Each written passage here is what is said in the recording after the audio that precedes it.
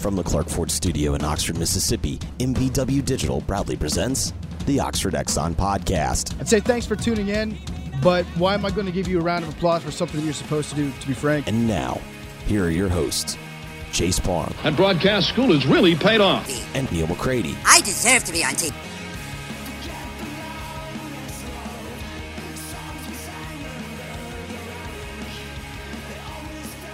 Welcome to this edition of the Oxford Exxon Podcast. I'm Chase Parham, and today I'm going to talk with Ole Miss baseball assistant Mike Clement. We're going to discuss what he's been doing during this quarantine period since the baseball season ended after just 4 weeks of non-conference play. We're going to talk about the draft. We're going to talk about a couple different legislative things going on with college baseball, some former players, some former seasons, and more with Mike coming up on today's show. This is brought to you every single day by the Oxford Exxon, Highway 6 West in Oxford. Remember to use the Speed Pass Plus app.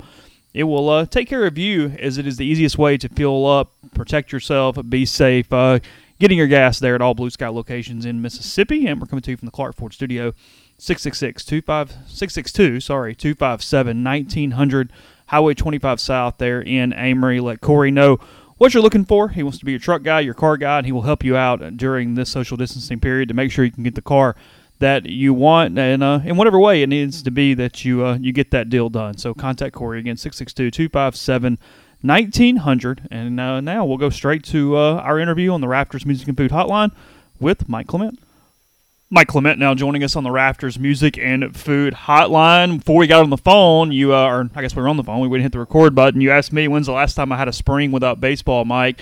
What's the answer for you, and what are you doing during your days right now? Because we talked to Laugh a couple weeks ago, and he was teaching PE to his kids. He was playing wiffle ball in the yard, maybe going down to the pond a little bit. He was daddy daycare a little bit. What's going on with you as we get to May 6th, 7th, 2020?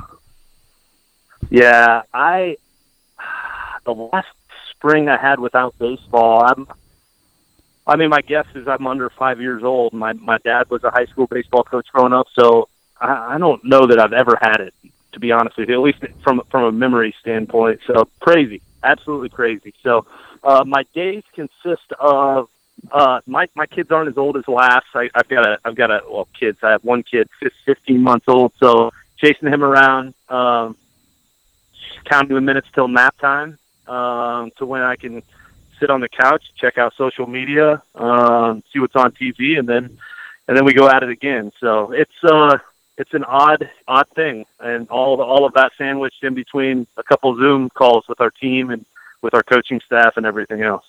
Yeah, I think you're right on the edge of the worst age to have kids during quarantine. I'm 100% sure my 4-year-old is in that range because they don't understand.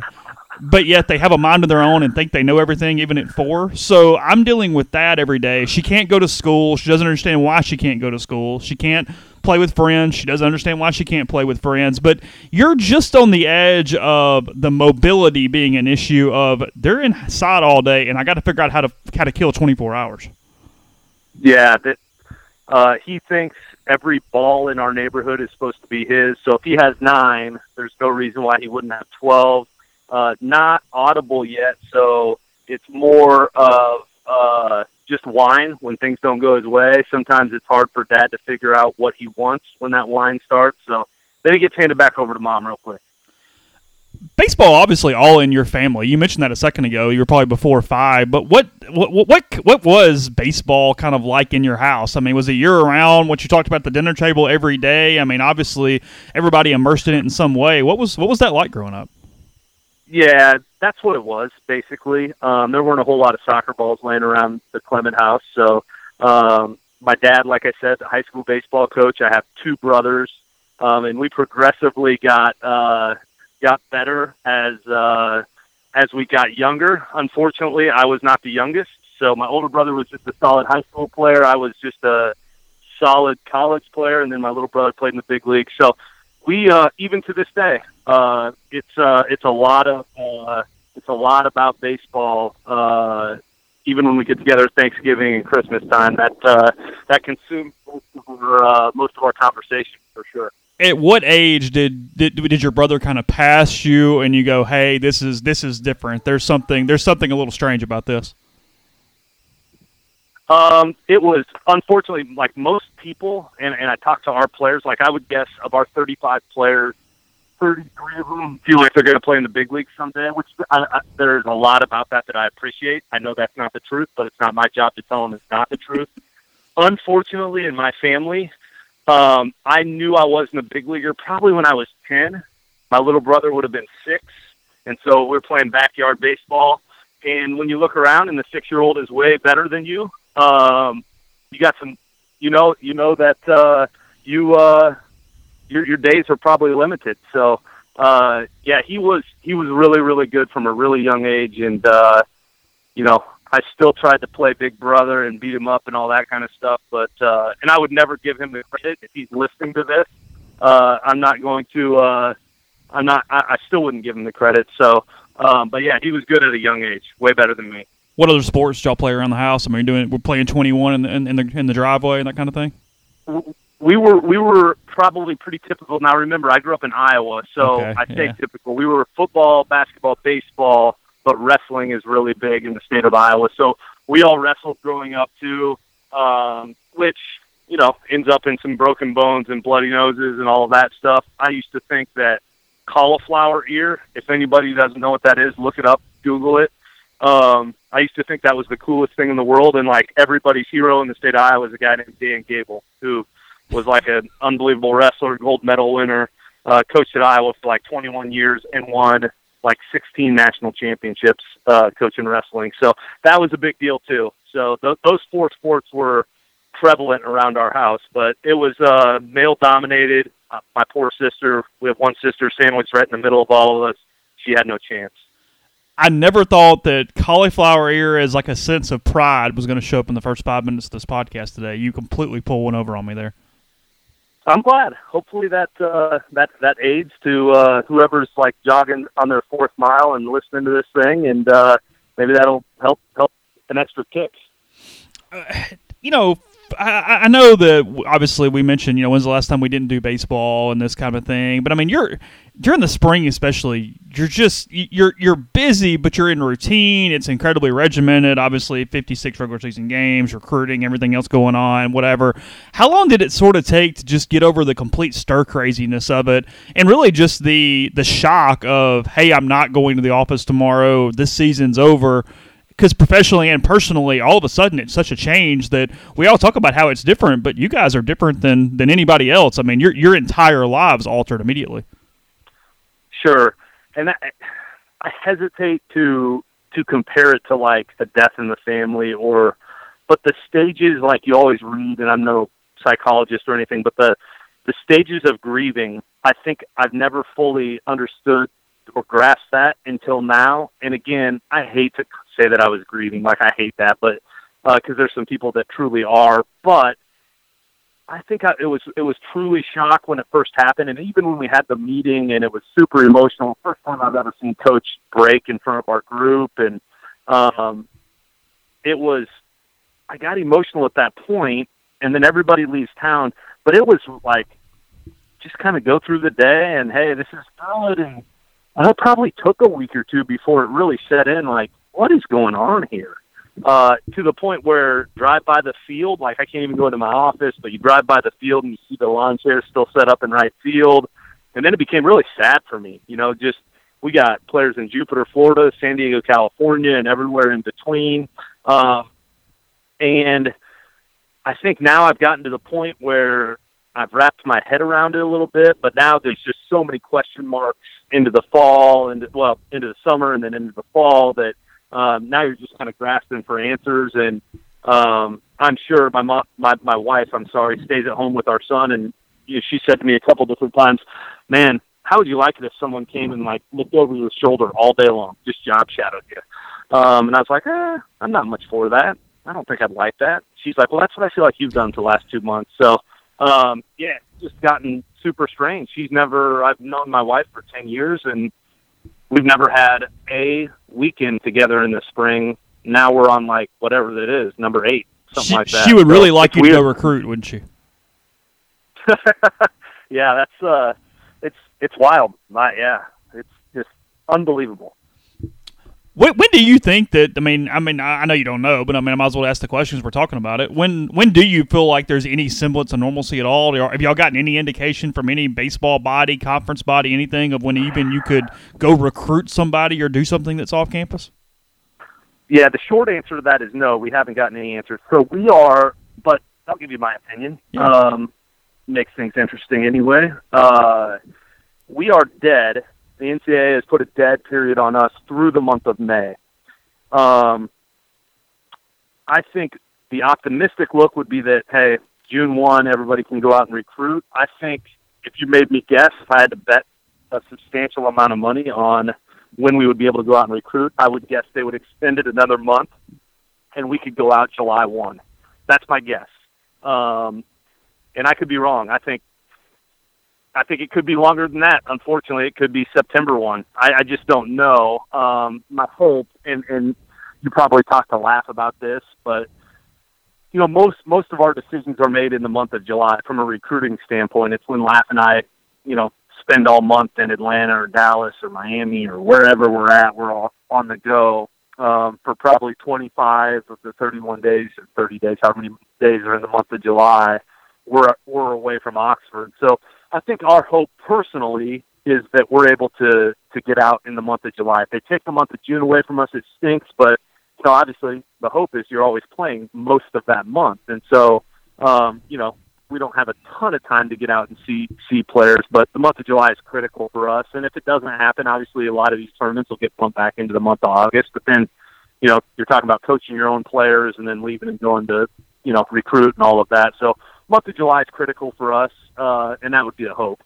I want to put a pin in there because I want to ask you something about summer baseball in a second. But you mentioned, Mike kind of choking up, talking to the team when you knew that the season was over, and how quickly that happened. What were those 36, 48 hours like for you? I mean, you guys are playing ULM, you're scoring a ton of runs, you're getting back on the bus. I mean, when you put your head on the pillow that night, did you have any inkling of what was coming over the next 24 to 36 hours, or really when they had the meeting and LSU got back off the bus and all that? Is that when it started to go, hey, we have a major issue here?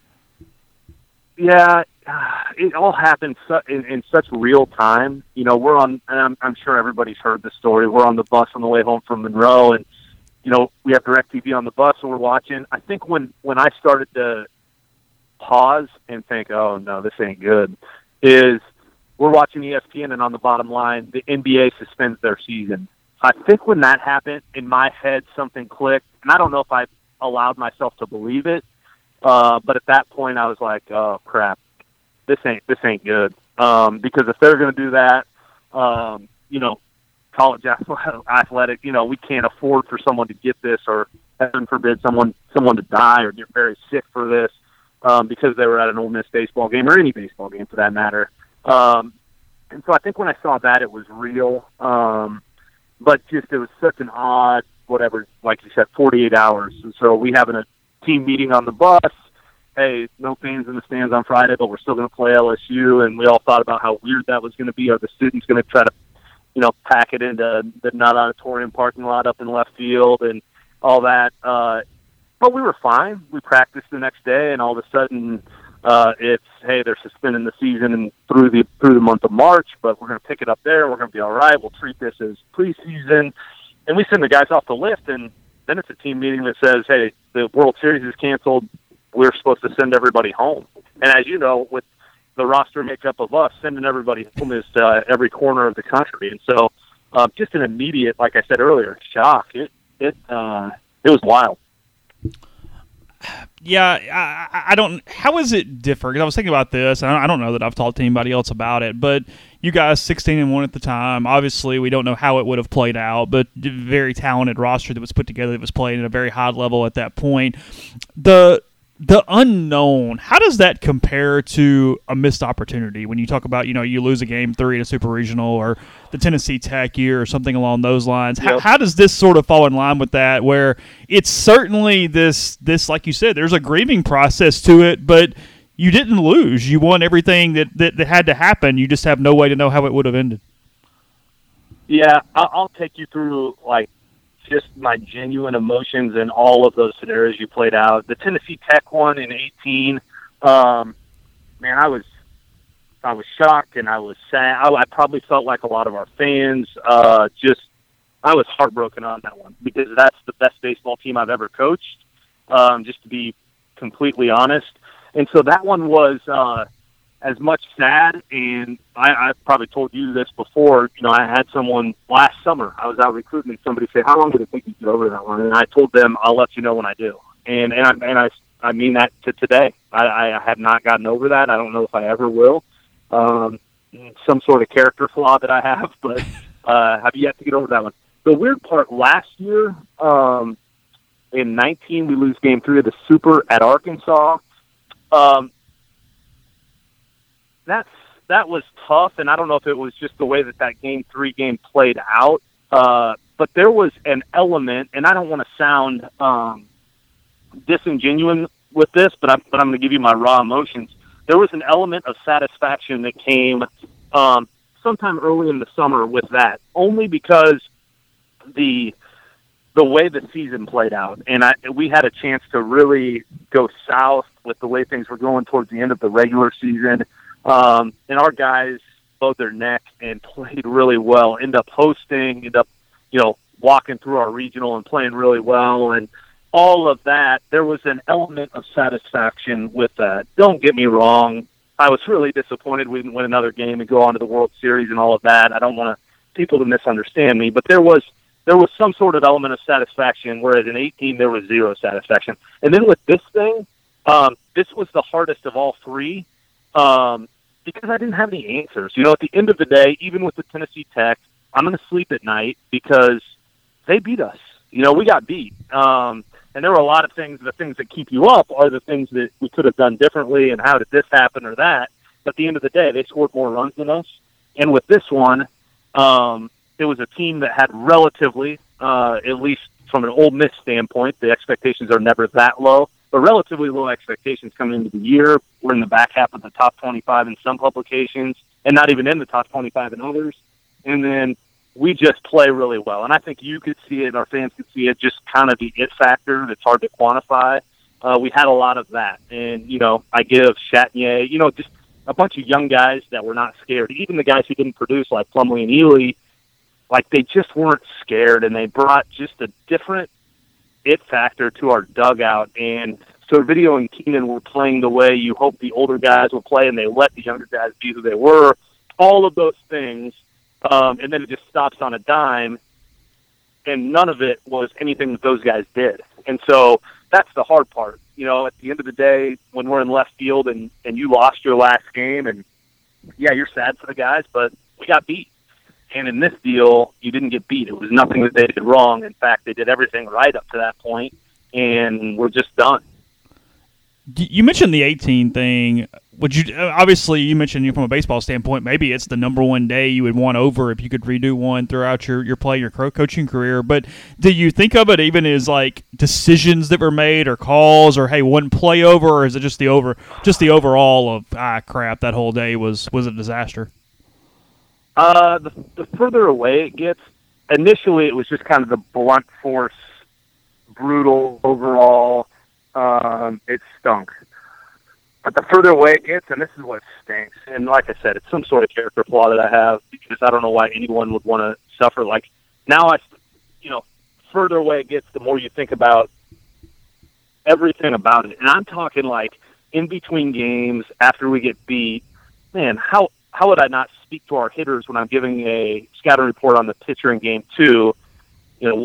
Why didn't I speak to them differently? I don't know what I would have said, but you second-guess everything you did when the result was what it was, to the point where, like, I just see a random kid commit to Tennessee Tech on Twitter, proud to announce I'm going to Tennessee Tech, and the picture he attaches on there is them dogpiling on our field. And it just, like, the little things like that, the rush comes back, and it's just miserable. It's just an absolute gut punch. So, man, I don't want to sound like I need a psychologist or anything, but I just won't ever get over that. And it's okay. I can compartmentalize and move forward and all of that. But that one will be with me forever. Yeah, it was such the weird thing, and I promise people don't worry about your well-being. I'm going to get off 2018 in a second, but even from a media standpoint, I mean, I'm not on the team or anything, and I've covered a lot of end-of-year press conferences. I've covered a lot of press conferences when things have not gone well for whatever reason, and there was this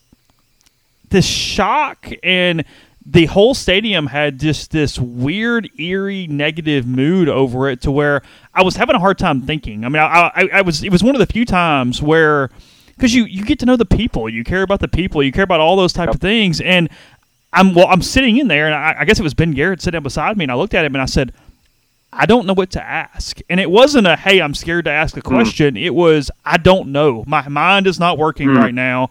I don't really get it. And then I think in Mike's opening statement, he said something about how that was the worst baseball loss of his life or something. And I just, I don't know. I kind of froze up as a media member. It was interesting. The only time it's even been somewhat anywhere close to that is the Virginia Super Regional when Evan Button threw the ball away in Game 2, when you go, he's going to come to this press conference and you're going to be the jerk that has to ask a question. And but even then, you know what you're doing. I simply went blank. It's almost like I blacked out during the press conference because it was just and the only kind of solace there was a lot of the guys on that team that were coming back the next year. You had Gray back and Thomas back and a lot of those guys that would get an opportunity. But then, like you said, when they finish up at Arkansas, just lost 2 out of 3 series on the road against a really good team. It happens, and when that happens, I mean, it's sad, but it had nothing like the feel of the year before whatsoever in that media room. The Oxford Exxon podcast is also brought to you by John Edwards of Regency Travel Incorporated in Memphis. Been telling you for a while that travel's going to get back to normal. It's not there yet, but we're headed in that direction. I got a note from John just the other day. He was letting me know about some things that are either opened or about to open out there. If you want to interested in those and you want to get in touch with him, check out Kohler, Wisconsin. 4 golf courses just opened on April the 24th. Great deals there in Kohler. The Watercolor Inn in Seaside, Florida. It opened on May 1st. Beach access, pools as well. The Kiswa Island in South Carolina. All the hotels, the villas, and the homes, they open on May the 16th. 2 golf courses, pools, beaches, also in South Carolina in Hilton Head. The Sea Pines Resort there in Hilton Head. Hotels, homes, May the 16th. Golf courses, pools, beaches opening as well. And then if you want a little more exotic in the British Virgin Islands, sailboat rentals with full crew, all of that stuff opening up on June the 2nd, up to 3 couples, total of $14,500, all inclusive. If you want to get away and enjoy travel, things are opening up. You want to get in touch with John, 901-494-3387, or send him an email, jedwards@regencytravel.net.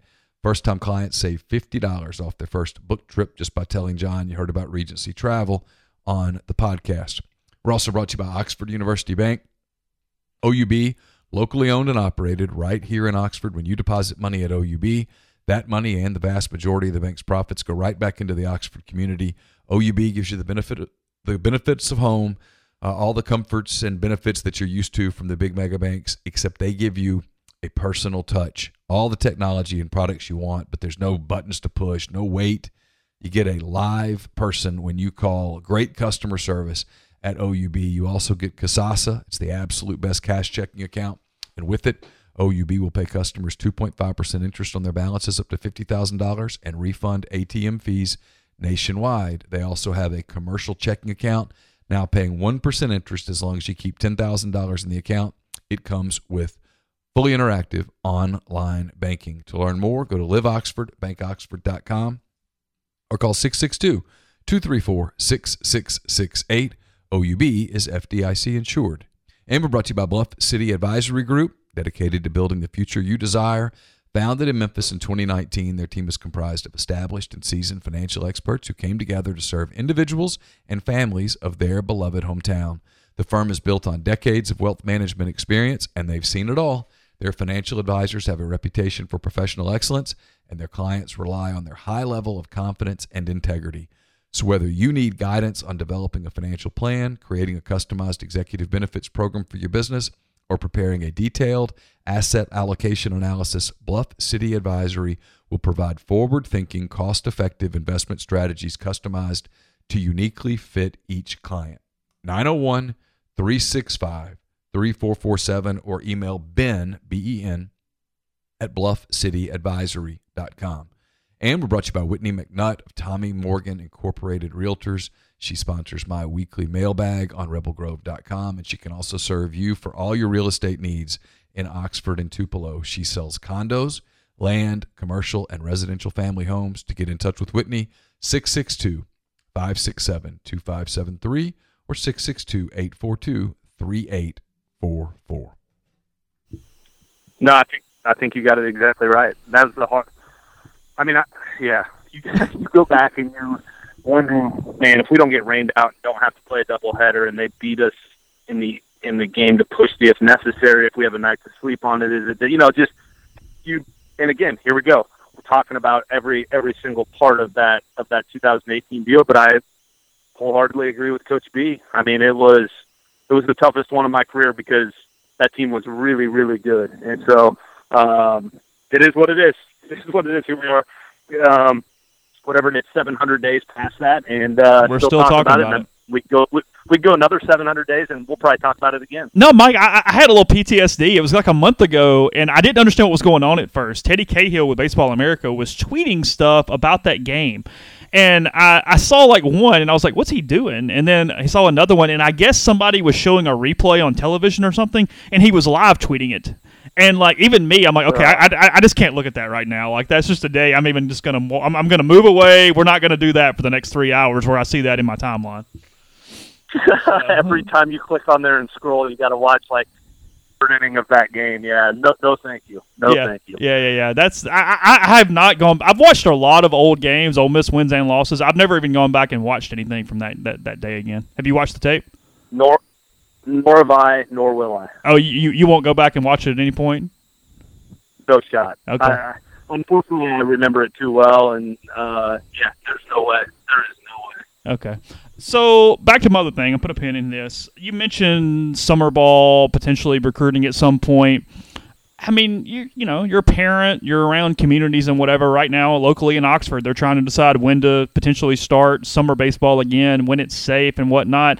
How do you sort of feel about at that point for kids as far as getting back onto the field? I mean, the kids are stir crazy; they want to play, but we're sort of in your mind does the ability to get back out there and then the safety kind of meet somewhere in the middle? Yeah, it's really tough, man. That's really tough. I think on some level, you could probably make it safe sometime midsummer. I just feel like from talking to people that we may get Major League Baseball back sometime around the 4th of July, and I'm not as obviously dialed in with the NBA and all of that. You see the NFL calendar; they're being very optimistic and putting out a normal calendar and preseason and all of that kind of stuff. And so, I feel like that kind of trickles down. And now I don't think it's going to be, quote, normal. I don't know if we got to socially distance watching games or wear masks or whatever it is. But I also think at some point we're going to have to pull the trigger and go do it. Just because it's not like this thing is completely going to go away to zero, and so I think at some point, and that's why I don't envy the leadership, whether it be leadership in our university or the mayor, or the governor, president, and again, I don't want to get into the politics of it because that makes me want to throw up as well, but just I don't envy that position because at some point I think you just got to pull the trigger and hey, let's go after it. So that's a bad answer, and the real answer is I don't know, but those are my feelings. You guys were obviously going to, at least at one point, do it against LSU. Everybody's talked about college football coming back, the NFL, Major League Baseball, as you mentioned, without fans and stands. Now, pro leagues, I feel like that is going to happen. That's going to be the first step. Where do you sort of fall on no fans and stands at college games? I mean, obviously, gate receipts are very important to any budget at college level, especially the smaller schools and the smaller conferences that don't have the TV deals that the SEC and the Power 5 do. But just from a safety, from an optics standpoint of, hey, these guys aren't paid, played. Maybe it's not safe for everybody to be in the stands, but it's safe enough to put them out on the field. Where do you sort of fall on the ability for NCAA or for college athletes to play in front of fanless stadiums? Yeah, I think if it comes down to if for our fans in the stands we can't have a season, and if there's not, we can. Then I think if you can keep the players safe and the coaches safe and all of that, officials, whatever you want to say, then I would say you get to play without fans. And that's probably more the fan in me. The get up on Saturday morning and watch College Game Day and want to watch a boring 11 a.m. Big Ten game and get on with it than it is anything. And probably the other side of me is we have 2 football players on our team that I talk to on a semi-regular basis. And I know those guys want to play, whether there are fans in the stands or not this fall. So it's hard to know. It's hard to know what the answer is. But I think if you can keep the players safe, and it means no fans, I'm all for it at this point. And I think anybody is. I think all of us, college football isn't what it is, or college athletics aren't what they are without fans in the stands. But at the end of the day, I think all of us are so starving for it that we'll take it without fans if we have to this fall. So there'll be a draft at some point this summer. I keep hearing more and more about 5 rounds likely. Where do you sort of stand on that? I mean, I don't want to talk about specific guys necessarily, but how do you feel like that affects rosters as this thing moves forward? Because I would assume that unless guys just kind of want to go for Snickers bars, there can't be a ton of free agent money involved. I mean, it's gonna to some extent crowd college rosters. And they're gonna get some juniors and some redshirt or some sophomore eligible players back, I would assume. No question. That I do have a little more, obviously insight on because it affects my job. I think the draft is going to be June 10th. I feel pretty strongly about June that. June 10th, really? Okay. Yeah, unless the commissioner of baseball has a change of heart here in the next 48 to 72 hours, I feel pretty confident that that's the draft. Not as confident in the number of rounds, but if I had to guess right now, I'd say 5 rounds. I think they're going to do whatever they can to save money. And the hard part for us as fans is like, oh, come on, each club is going to save $500,000 by not having rounds 6 through 10 and, all of that. Now, selfishly, as far as keeping our roster intact, I'm all for only 5 rounds. Only because I still think we lose probably or have a chance to lose the 2 guys that everybody would talk about in Servillo and Keenan. I don't think it's a foregone conclusion that we lose both of those guys, but I think there's a pretty decent chance that happens. And then, but you get the other guys that would get drafted from round 6 on back, and that's huge. Now, the second part of what you were saying from a roster construction and all of that, for us specifically. We only had 4 seniors. We did not have very many draft-eligible guys. So it doesn't affect us in the short term all that much. Now, where, obviously we get a lot of freshmen coming in and, you couple that with a big group of freshmen that were on campus this past year. So, maybe a little bit more of a logjam at the young part of our roster, but as far as like some people are having to make some drastic changes and, cutting guys loose and all of that, we don't have to go through that as much. If it were a year ago where all of a sudden Cooper Johnson gets drafted outside of the 5 rounds and Zebo and Parker Caracci and Houston Ross, all of, and I'm missing guys, but it would have been a much bigger issue with a big class coming in. And then all of a sudden you get all of those guys that get an extra year of eligibility back because from what I understand, any guy that signs as a free agent can only get $20,000. And so none of those guys are signing for $20,000. They'll take their junior year back if it was a year ago and, come back and get, a couple $100,000. Yeah, that's interesting because that's what I was thinking too. Is you mentioned the short term versus the long term, but even the seniors that are not counting against the number, everybody getting their years back. I mean, a lot of programs it is going to be more of a problem for 2021, 2022, and moving forward because it's not a 5-year change in roster sizes, right? I mean, it's a 1-year thing. So at some point, those numbers are at a lot of places going to have to go back to 35. Yeah, I think so. Now, I do think that there is some still some further talk about maybe some relief down the road, or some more relief. Nothing substantial, and nothing that I would even know to even come up right now. But yeah, no, you're absolutely right. You're still going to have to get it back to 35 and 27 guys on scholarship and 11.7 scholarships. Once those guys are out. And the guys that progress and do what you hope that they do, they're going in 3 years anyway. I mean, you want Hayden Dunhurst to have the level of success to be drafted highly after 3 years. So a lot of those type of guys, you're probably losing on the same timetable no matter what classification's next to their name.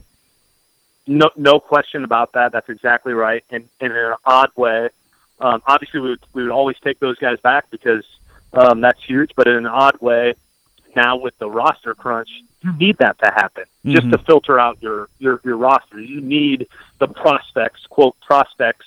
You need them to sign because that's the natural, like you said, that's a natural progression of thinning out your roster. But that's also, the mad scientist that Laugh, Coach, and myself have to be, is trying to figure out who's signing, who's not, whose money we can spend, and trying to magically land on 11.7 scholarships is an impossible jigsaw puzzle. Yeah, I can imagine that it is such the kind of the oxymoron of positive and negative when you get one of those guys back you're not expecting, but they're eating up a huge scholarship, and you're like, okay, that's great. I'm glad to have them back, but where in the heck are we going to find the money to make this work? That's it. I mean, you're never going to turn that guy away because he helps you win a lot of games. And so you give like a fist pump when it happens, and then in the next breath, you are trying to figure out how the heck you're going to make that happen. It's an odd thing. I remember sitting in a hotel room with Lass recruiting when the draft ended with that 2016 number one recruiting class, and we knew we were going to get all of them. And it was like a high five, almost an awkward hug. Like all of these guys are coming to school, and then the most sickening look on Laugh's face, and I'm like, what is going on? And it was like, how are we going to make this all work? And obviously you do. You make it work, and and it works out, but it's not an easy thing. We spend far more hours in conversation from a coaching staff meeting about that stuff than we do about who's sitting in the 3-hole. I can promise you that. We mentioned the draft, mentioned Keenan, Servideo, even some of these sophomores that are likely to be drafted pretty highly next year. How did this season shape them? I mean, were there enough games for guys to help their profile? I mean, we mentioned Servideo. It's his first year as the shortstop every game. I mean, everybody knows about his ability and whatever, but that sample size, do you think that was a huge benefit to him from a pro level and a scouting standpoint? Yes. It's weird. Keenan kind of is what he is, right? Like, he's the guy that has hit and always hit. And, in my 6+ years here, he's probably the most, well, not probably, he is the most consistent hitter we've had since I've been here when talking about hit from the moment he stepped on campus. There's some other guys who have had great years, but as far as hit from day one, he's the best. But his profile kind of is what it is, right? So the only question mark with Keenan is not the bat, is it can he stick at third base from the pro side of things? But I think he's a relatively safe pick. Now, it may not be safe in the second round, depending on where you like him, but wherever you pick him, it's the bat. You like the bat. With Servideo, it's a different deal. I think he helped himself a ton. He's one of those guys with a ton of helium with the draft because there aren't a ton of middle infielders in this draft. And in my opinion, even the guys who are going to get drafted high in our league can't play shortstop in the big leagues. Casey Martin, great player, going to get drafted, good, unbelievable athlete.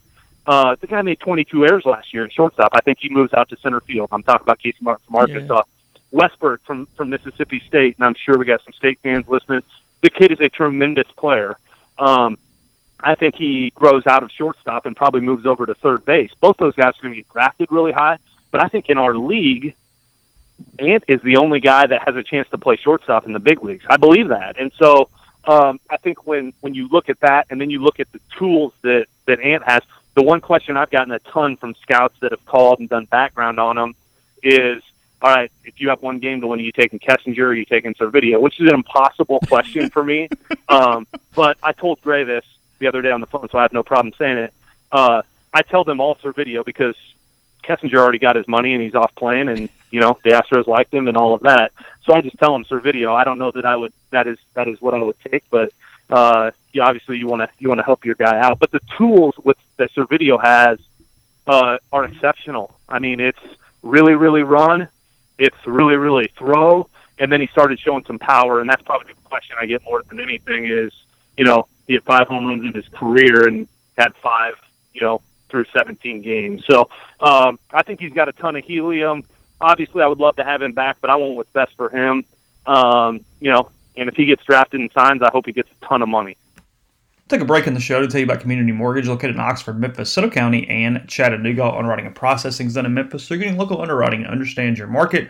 A leader in condo financing in Oxford, and the float down option where you can lock in the current rate, but if rates go down before you close, you get the lower rate. 662-234-2704 or JLOWE at communitymtg.com. Also brought to you by G&M Pharmacy on South Lamar in Oxford. Also Tyson Drugs on the Square in Holly Springs. Both those locations are open for regular business hours. Tyson's is utilizing a walk-up window, and G&M is offering curbside service there in Oxford. Both stores are dedicated to local delivery and still able to deliver same day as well. 662-236-2222. The podcast brought to you by Visit Oxford. VisitOxfordMS.com is the website. Click the very top, see how to support Oxford during COVID-19. You can see a list of all retailers, restaurants with curbside, with delivery options to help you out there if you need that list. Also ways to support hospitality workers who are out of jobs right now in Oxford between Tip Roulette and some other options that you have. Again, visit OxfordMS.com. Podcast also brought to you by Special Orthopedic Group. They are open in Tupelo and Oxford. You can skip the ER for urgent ortho-related injuries at both locations. They're obviously offering virtual health telemedicine. Patients have direct access to all SOG physicians and nurse practitioners. Patients have 24-hour access to appointments at 662-767-4200 or SOGMS.com. No referral is needed. Walk-ins are welcome. And then last but not least, we're brought to you by In-House Interior and Design, 662-681-6241. You can call, you can text. They are available for you. I talked to Nikki this week. They're picking up more clients because people are home right now. They're seeing things around their house they want to change, they want to fix up. They offer new client gifts.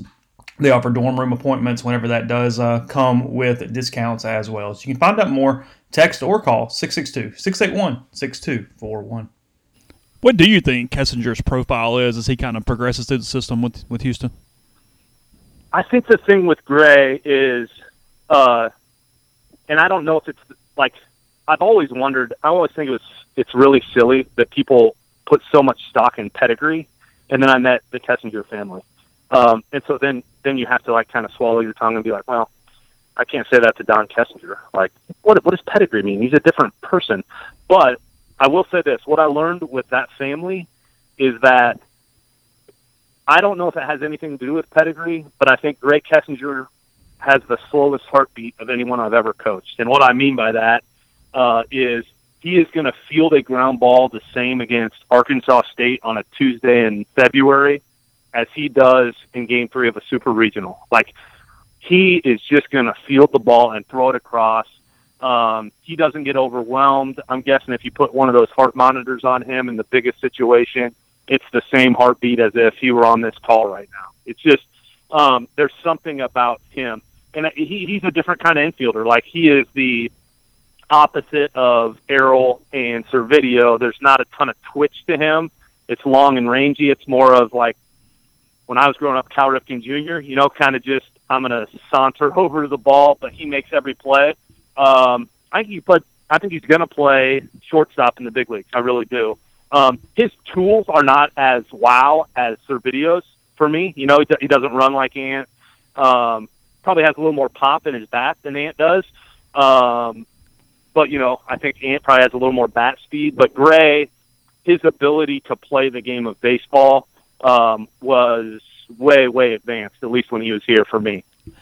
You hit on something, and I mean, obviously from a media standpoint, and look, the Kessinger family is friends of mine, and I would say tell them this too. there was this sense when he signs us, hey, look, it's this, not necessarily nepotism, but hey, no matter what he does, he's going to play. I don't think people realize maybe the pressure that came with having Kessinger on the back of your jersey too, because I mean, you're living with, your grandfather. Frankly, it's going to be, a number that should be retired, one of the 2 or 3 best players in program history. You're talking about a 6-time All-Star with the Cubs. Your dad, your uncle, like everybody played. I mean, there is a sense of if you can't calm your emotions down and you can't kind of have that heartbeat, that whole thing's overwhelming in a very negative way. It's not all a positive to come into a situation like that. I mean, for a Gray Kessinger, the player, there could have been a lot more easier things to do than playing at Ole Miss. He could have gone to Vanderbilt or somewhere and not had to deal with any of that. No question about it. It's probably the thing I respect about him the most. I don't know on the 6 teams that I've coached here, I'm not sure there's another player. It was just really unique to him that had the demeanor unique enough to be able to handle that exact scenario that you just spelled out. And the other people that deserve a ton of credit for that are DK and Keith and Kevin.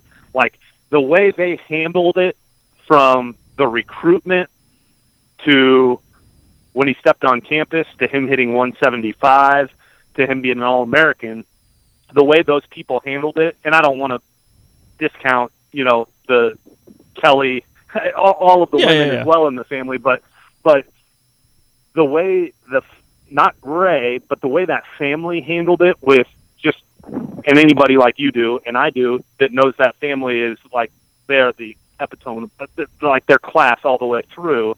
But the way all of them handled it, Keith doing our radio, DK being in the stands for every game, obviously Kevin and Kelly, being the parents, like they just handled it so well. It just, at least from my standpoint, from coaching him, never put heat on him. None of the 3 of those men, who all played baseball at a super high level, said a word to me. The kid hit 175, and I'm his hitting coach, and we were awful that year offensively. None of those people said one word to me, and they have the skins on the wall to say whatever they want. And so just as far as, well, he didn't coach him very well or whatever they wanted to say, they didn't say a word. And so I think the way his family handled it, helped him be able to just go out and play. You hit on something a second ago with that roster thing. Where do you fall? They're talking about votes coming up, maybe not at some point. Where are you on the whole one-time transfer situation for, I guess, college athletics, but baseball in general? It used to be a thing. It stopped, I guess, a little more than a decade ago. Where do you fall on giving kids a one-time free transfer? Yeah, I'm all for it. I just think, especially in our sport, like, if we can offer a kid 25% of a scholarship, so he's on a quarter of a scholarship, and then we can dictate whether or not he gets to leave and be eligible or not. It's one thing if you're on, full grant aid like football or basketball. Our sports get 11.7 to spread over, 27 guys and 35 guys on the roster, so you have 8 walk-ons. But I just have a hard time sitting on my high horse as a coach saying, no, you made a commitment here. Now, my dad would have said that to me, but I just have a hard time saying, if the experience isn't what you want it to be, that you should be able to go somewhere. I mean, most of these guys are paying, I don't know, $20,000, $30,000 a year to go to school, and so for them to be able to get blocked as far as being able to transfer, now I get it. If you have the one-time transfer rule and the SEC says you can't transfer within the conference, I understand that from a competitive balance standpoint, or maybe not even competitive balance, but just we don't want to put up with that standpoint. But I think you should be able to transfer. I'm all for that. Yeah, I mean, I was trying to look for negatives, and I mean, because it's this thing. Here's the thing, too. It's what Neil and I talk about all the time. If kids are happy, they're not leaving 99% of the time, no matter what the situation is or if they're playing or whatever. I mean, it's, I hear like kind of fear-mongering or whatever. It's not like every 4 seeds ace is going to suddenly go to Vanderbilt or Ole Miss That's or right. Mississippi State just because they might have a roster spot as it moves open. It just doesn't work like that. I mean, kids, they're not robots. Yep. They're humans. They like where they are.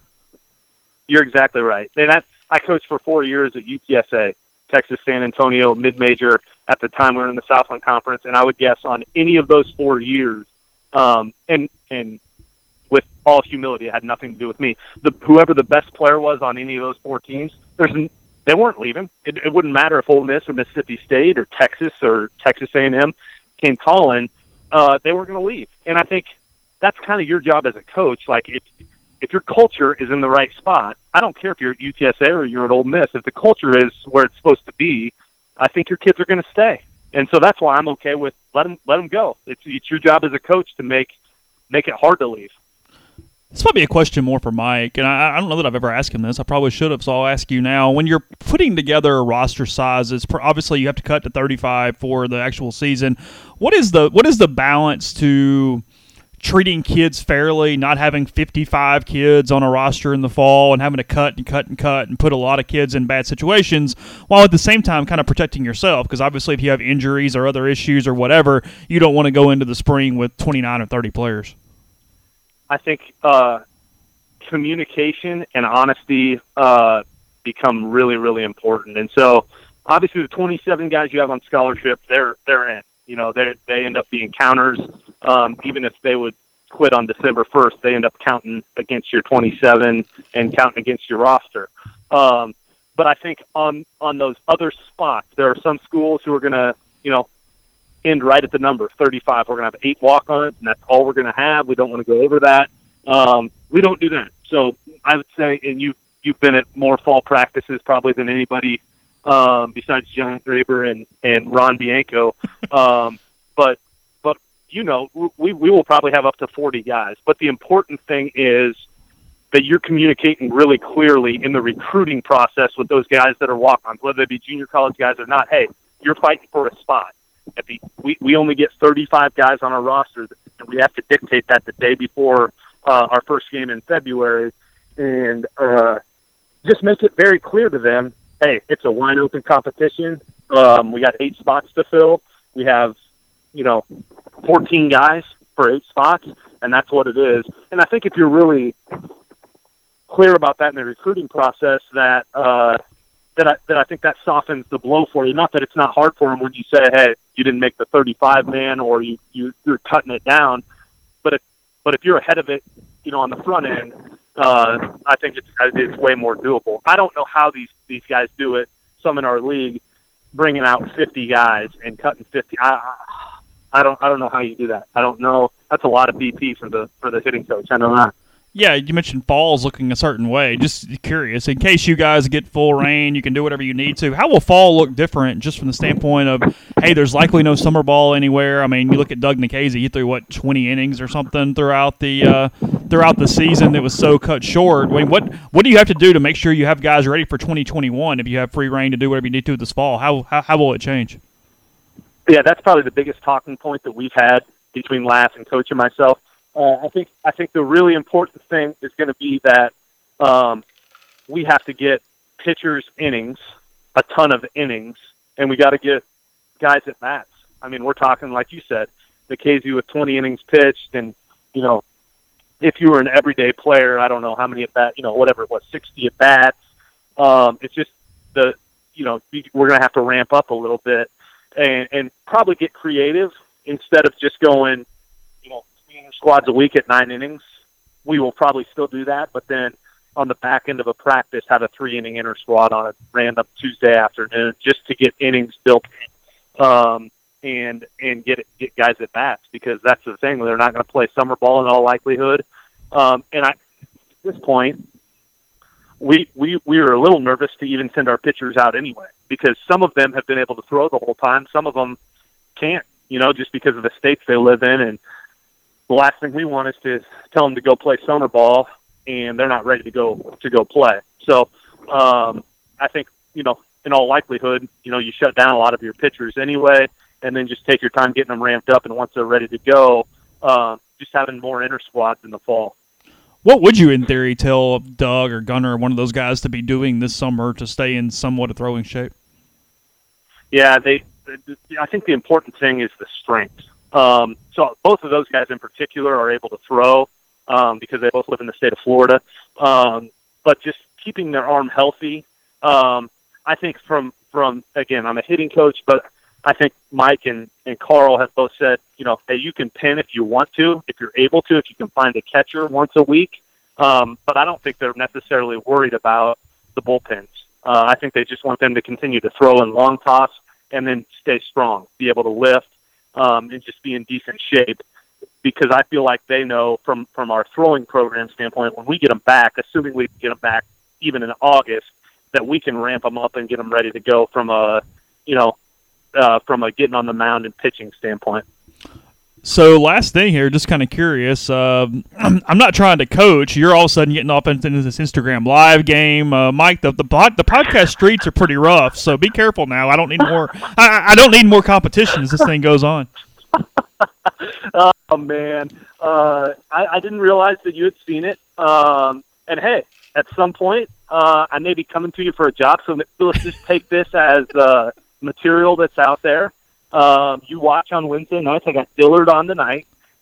You watch and see what you think. Okay. And then maybe someday I'm knocking on your door and asking for a job. Hey, sometime over the last 5 years, I'm sure my message board would rather me have coached third base than you probably at some point. At moments, hey, I can promise you that has happened. I sometimes say some things on those Instagram lives that lament to that, but most of the time, so the people know the guys are safe at the plate. So it seems like they always remember the guys who get thrown out, though. Yeah. What do you like about it, though? I mean, what's it sort of been like? I mean, is something to kill some time, to catch up with some players and whatnot? I mean, how did it sort of come about, and how's it been?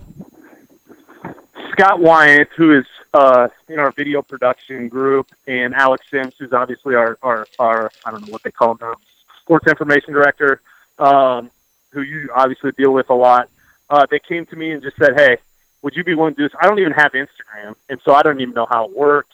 But it's basically, hey, you just want to FaceTime with guys, and people can come on and watch. And I was like, man, you're asking the wrong guy. Like, I'm really boring. But it's been really fun because you just get to talk to guys. And I think and I don't know if you've watched, but I've used your name on every single one of them, with the exception of Errol, because I knew he wouldn't do this. I've said, hey, I'm not Chase Parham, and I'm not Ben Garrett. And so don't feel like you have to give me some canned answer. With Errol, I didn't say anything. I just let him go because Errol is as good as anybody. He's just going to say what he thinks. So it's been fun. Just I try to tell stories. I try to tell stories that maybe people wouldn't know. And just it's good. It's fun to talk to those guys. So most of them are pretty easy now. Like, I've already told those guys, like, hey, Bortles may be my favorite player that I've ever coached here, but Bortles hated doing the media anyway. Our conversations, if we FaceTime or talk, are like he talks for about 2 minutes and I talk for 18. So I just said, hey, you gotta be wise with who you choose, otherwise no one's gonna view this thing. But it's been fun. It's been a lot of fun.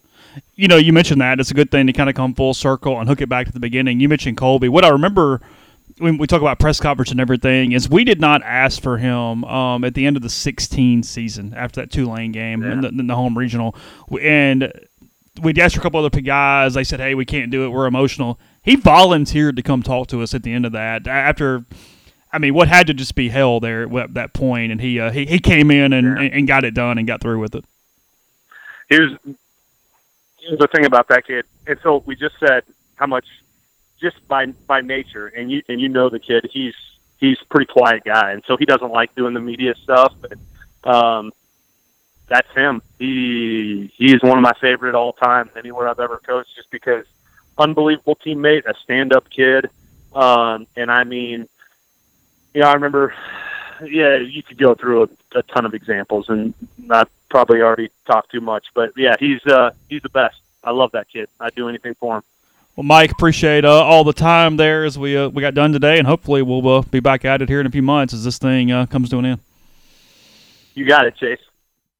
The Oxford Exxon podcast is also brought to you by the Iron Horse Grill. It specializes in on-site large event catering for up to 250 people and off-site full catering services, especially beverage catering. One day we're going to get back to normal. When we do, a lot of parties to catch up on, a lot of get-togethers that will need to take place, that will want to take place, wedding receptions, rehearsal dinners, graduation celebrations, and more.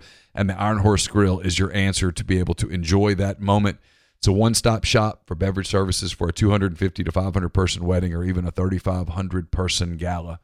It's the largest beverage caterer in Mississippi. It can service the entire state. So call Sarah Black at 601-398-0151 for your catering needs and knock that off your worry list. Let the Iron Horse Grill make your event one that is memorable forever. We're also brought to you by Dead Soxy. We've been telling you about this is an incredibly strange time we're all living in. Millions of us all over the world have been impacted by these unusual events, and the Dead Soxy team hasn't been immune to that situation either. They've faced some tough choices, and what they've done is instead of cutting costs and jobs, they're thinking about things a little differently. They want to keep their team intact, paid, and employed, and they need your help to make it happen. In the spirit of people helping people, they've decided to run a first-of-its-kind support sale. They have slashed their prices site-wide, $6, $9, $11 a pair. They'd rather you get their socks discounted so they can keep paying their team rather than worrying about margins at times like this. It's deadsoxy.com, DEADSOXY.com. We're also brought to you by Nest & Wild. Sleep better with the Nest & Wild mattress. It's a Mississippi-based mattress company making a high-quality mattress delivered right to your door. They make buying a new mattress easy. Every Nest & Wild mattress is 1 foot thick, giving you comfort and support that will last. A lot of online brands sell an 8-inch or 10-inch mattress, but not Nest & Wild. Every one is 12 inches thick. They're all American-made, and it's a fantastic deal because we're throwing in a podcast discount. Go to nestandwild.com, order your mattress, enter the podcast code REBEL20, that's REBEL20, get 20% off your purchase. Your mattress will arrive at your door in 3 to 5 days. Brought to you by Pinnacle Trust. Pinnacle Trust, based in Madison, Mississippi. They've got clients in more than 20 states, advisors in multiple states as well. Founded in 1997, Pinnacle Trust provides detailed, specialized investment management, financial planning, retirement planning for individuals and businesses, and much more. At Pinnacle Trust, investing is treated like a commodity. Decisions are made using objective information and research, not emotions. So regardless of your level of wealth, Pinnacle Trust will sit down with you, listen to your goals, study your expenses, and put forth a comprehensive, detailed financial and retirement plan built just for you. Cookie-cutter financial planners put you in a box. Pinnacle Trust builds a box just for you. To learn more, go to pintrust.com. That's PINN trust.com. Mention you heard about Pinnacle Trust on the podcast. You'll get 10% off your first year's fees. And we're brought to you by Grenada Nissan. If you're in the market for a Nissan vehicle, Grenada Nissan's the place to go. They've got a complete selection of new and previously owned Nissan vehicles, great lease deals as well. Been with us a long time. We'd appreciate you staying loyal to them as well here in these weird times. You want a Nissan vehicle, Grenada Nissan is where you need to head. It's GrenadaNissanUSA.com. Thanks to Mike Clement for giving us that amount of time on the podcast. Again, Ole Miss baseball was 16-1 when the season ended there after 4 non-conference weekends. We'll see where that goes for the fall, for the recruiting calendar and more. We appreciate him giving us that amount of time. And for the Oxford Exxon podcast, have another show tomorrow. Obviously, Nell and I will have our live show tomorrow night, probably around 7:45 or so on Thursday as we I don't know if we're going to open some boxes or not. We're getting some more in. You can still send more. We'll do those when they do come in, but they're collecting up. We look for a certain number before we open them, so that'll be this week or next week. We got a wine tasting coming at some point as well. So we try to make it entertaining for you, try to keep you informed when we have something to inform you about, but otherwise entertain you, create some normalcy for you as these days and weeks are piling up one another, and hopefully we'll get sports before long to fill that void. So for Mike, again, I'm Chase, and we'll talk to you again tomorrow, and we hope you stay safe. Be careful out there.